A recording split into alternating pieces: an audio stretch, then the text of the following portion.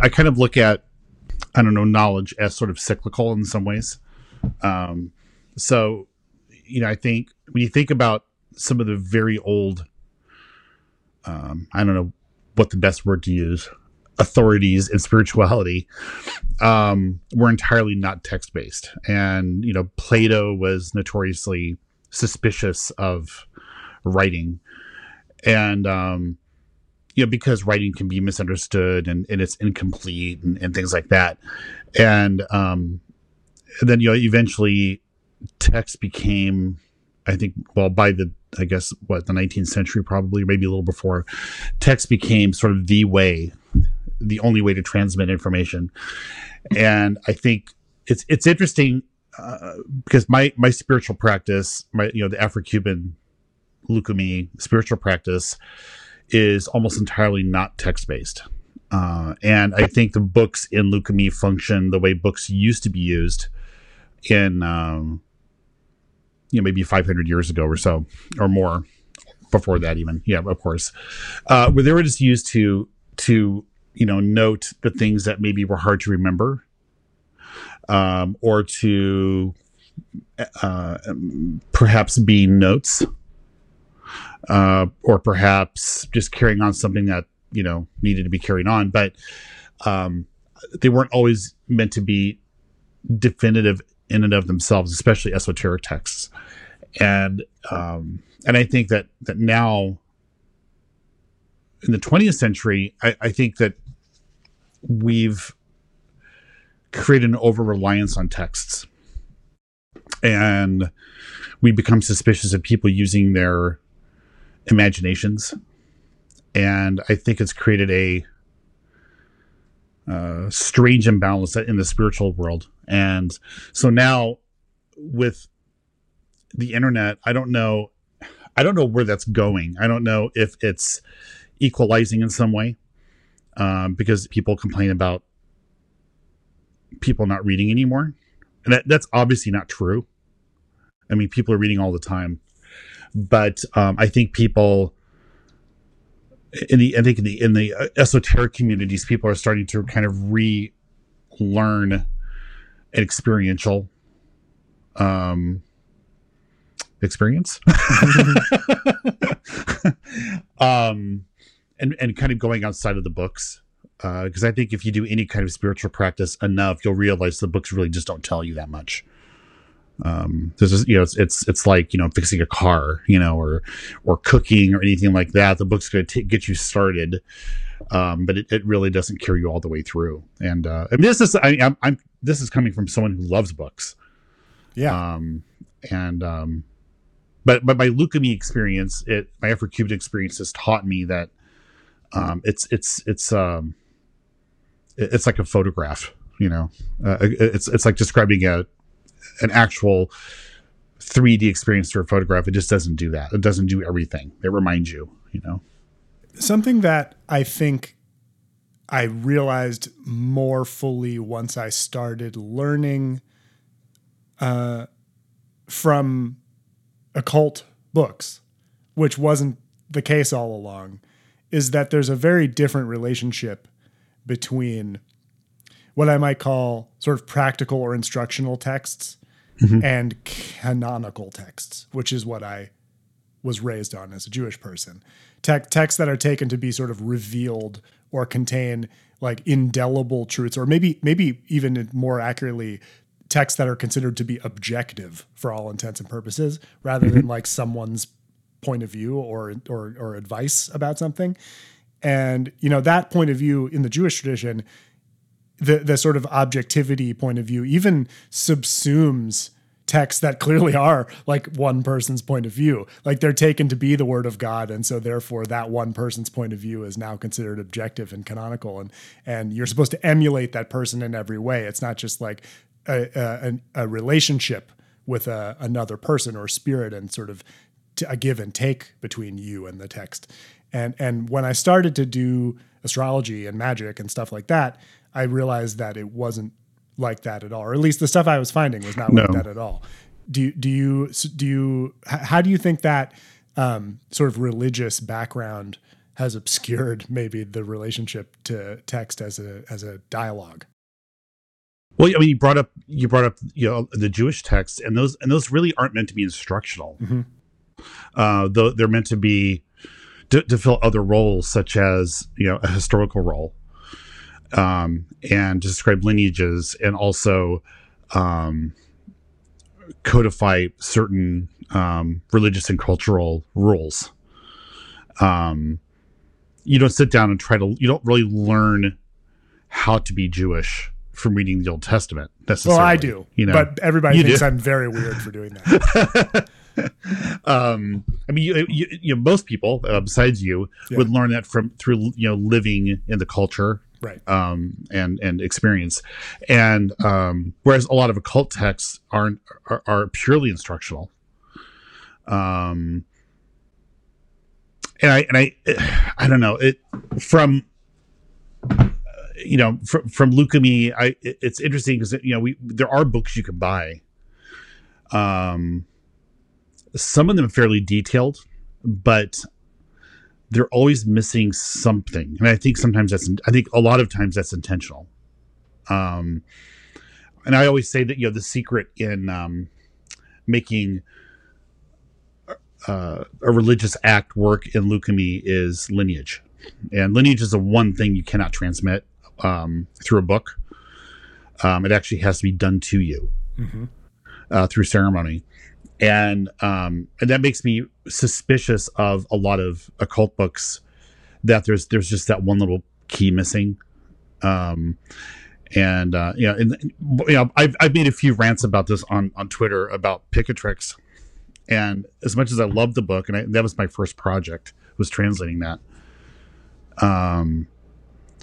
I spoke to an Arabic magician, and and Westerners make this mistake that we look at Picatrix as representing a type of magic that has gone away. But really, it's continued to be practiced in the Arabic world. It never went away. And it's from our Western perspective, we're trying to reclaim it. And so he was telling me that in the Arabic world, Picatrix is just a blip on the radar. It's barely even there. There's Al-Buni is probably more influential, but he said that when you read Picatrix, he said that the things that they talk about need to be done. When you talk about codifying a ceremony, for instance, those have to be done, but they don't talk about the things that also kind of should be done. He mentioned the one thing he mentioned to me was ceremonies that clear the space from certain spirits, meant to protect the space, so that the ceremony can actually work. And that kind of started freaking me out a little bit, because I don't know. I don't want to take away anybody's experience, and I do believe that if you work with spirits enough, something is going to happen eventually. So I think that those experiences are real, but I also know that when you kind of do the entire experience, you have a much different result as well. And again, I keep mentioning Lukami, but that it's sort of like the difference between setting up an altar to Oshun and lighting a candle and praying to her and hoping that she'll listen, which maybe, I'm not going to speak for Oshun, but maybe something will happen. But when you do the entire thing through, again, through lineage, you do the entire ceremony, you have a much different experience. And so I feel like that sometimes we sort of equalize all books. We look at things like, the Jewish texts, the Bible itself, or Corpus Hermeticum, and then we kind of equalize that with Solomonic magic texts and Agrippa and Picatrix. We kind of put these all in this one big category, esoteric, but they really kind of all form different roles, and we also don't even know these instructional texts what they were doing in real life. We don't have this like unbroken tradition. I mean, Judaism, we at least have this unbroken tradition where you have, people talking and teaching and things like that, and we just don't have that with magic in the West. Yeah, the terminology used in the Jewish world is the written Torah and the oral Torah, and that these are considered to be inseparable, separate, but you can't have one without the other. Right. And so the sort of textual irony of rabbinic Judaism is that the oral Torah was written down. And so that's what the Talmud is like the sort of recorded teachings that were handed down directly through this exact kind of face-to-face lineage. And that was done for preservation purposes. Like it was like an existential threat to the culture, and the decision was made to write them down. And the thing is, it was, and this is contrasts with this sort of magical and astrological and other sort of more suppressed traditions in a very interesting way. The sort of magical feat of Jewish lineage transmission is that it was possible to reanimate the oral tradition later by distributing the Talmud and then having people with the same sort of authority to learn and teach that material, like become face-to-face teachers of young people and start the sort of lineage transmission up again. And it worked. And so there's something. Now they're very devoted to the written down teachings that they're transmitting verbally. So it's not quite the same feeling as you get, as for example, as I've gotten in a Buddhist environment where you're sitting face to face with somebody who's speaking completely off the dome and not quoting anything, and right. that you're dealing with like a fully realized person as your sort of transmitter that you're receiving from. But it does, I think, shines a very interesting light on the nature of lineage to me, the Jewish story, that like it can be frozen and reanimated like that. And so that leads me to lots of questions about the project of translating occult books, which have been frozen in time at some point for all kinds of historical reasons, and come back up as these little slivers. The thing you were saying about the Picatrix being just a blip in the actual culture where it comes from. I often get that feeling about Hellenistic astrology texts too. Like this whole, very much so. This whole tradition is based on like 20 guys' books, and it becomes this game of telephone, right? Where like, and almost none of them complete. Yeah, right. It's fragments of them. So I think the question that I want to ask is like, what is the role of translation in the reanimation of lineage, and like what, like, because I actually want to know. I want to know something kind of spiritual about it. It's like you must be encountering these authors as a being in order to try and bring their words into a new culture, language, context. What is the effect of doing something like that on your sort of lineage relationship with them? Yeah, I definitely had moments translating Agrippa where I did feel him. I don't know if that's going to replicate to other projects I do, but it definitely happened with him. I think that, really what's happening now is, when we think about it, studying these older astrological and in many cases, magical texts, we've just started. The traditional revival in astrology really started happening in the 80s. Is that right? Yeah, in the 80s, but it didn't really gather a lot of steam until the early 2000s. And so, gosh, when I started with Lily, and I think we had, I don't know, 10 books, I think, maybe at the time. Bonatti was just coming out when I started. So this is the first step. The first step is making these texts available. And in really in the driest, deadest way possible. All we're doing is, and this is my intention with Agrippa as well, is that's why I didn't put too much interpretation into it, because I wanted to have a good copy to start with, and that's kind of where we are with a lot of astrology texts. There's I think the commentary on a lot of what we have, especially over the most recent 10 years, is kind of imperfect. We're all kind of feeling our way in the dark. So this is just the beginning of it, and the lineages have been broken. And in the West, they've been broken for a very long time. I think, honestly, I hardly count the Renaissance even with astrology, because there's such a break that happened. Because they were doing the same thing we're doing.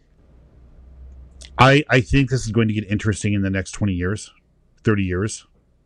I may not even see it, because I remember in that recent interview Demetri George did with Chris Brennan, she mentioned when Robert Schmidt first translated the first releases from Project Hindsight, everyone was really excited, and then you start reading it and you're like, what the hell is this? Like, nothing made sense whatsoever.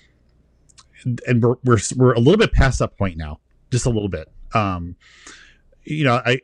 started studying the Arabic material, and at first pass, it's a lot of techniques. And so right now people are talking about primary directions and transits and Fradaria and profections and all these other techniques.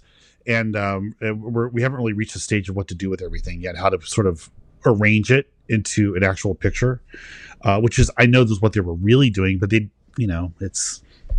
we're kind of rediscovering it. But thankfully that also has not died down in the Arabic worlds. I think, as Westerners rediscovering that, tapping into generous Arabic speaking people who will tell us these things, hopefully will help that along. But I think we're still fishing around the dark a lot, but we're better off for sure. So there's a way you put it about it being the first step, the translation and the sort of reanimation of the text being a first step. Right. Are you saying that the steps after that are relationship steps? It's like you start. Is it a conversation that you're trying to start, or what is the goal of the text being woken up? What is it trying to instigate exactly? Experimentation, and people talking about that. We've kind of reached a point, I think, in our current cultural state where we're more suspicious of teachers today than we used to be. Probably to a large extent, justifiably so. But I think with the internet, we're kind of in a better spot than I think we've ever been, because now we have these texts and people could just talk about it. I mean, things like Twitter and social media is a horrible medium to do this with. It's too brief. So I hope that people are just going to start experimenting. Really, that's what it is. That's what we have to start with. I've already had a few strange people who've actually read Agrippa all the way through, have actually come to me and saying, "Oh, by the way, I noticed this. This maybe is this a contradiction? Things like that," which is encouraging. That people are noticing these kind of just a weird thing, just the weird things you won't notice by skimming. So these weird people are out there, and I appreciate that. So, but yeah, I don't know. I guess I don't really see lineage in the traditional sense happening here. I think that's kind of getting broken, which is okay. I'm okay with it. I'm an anarchist.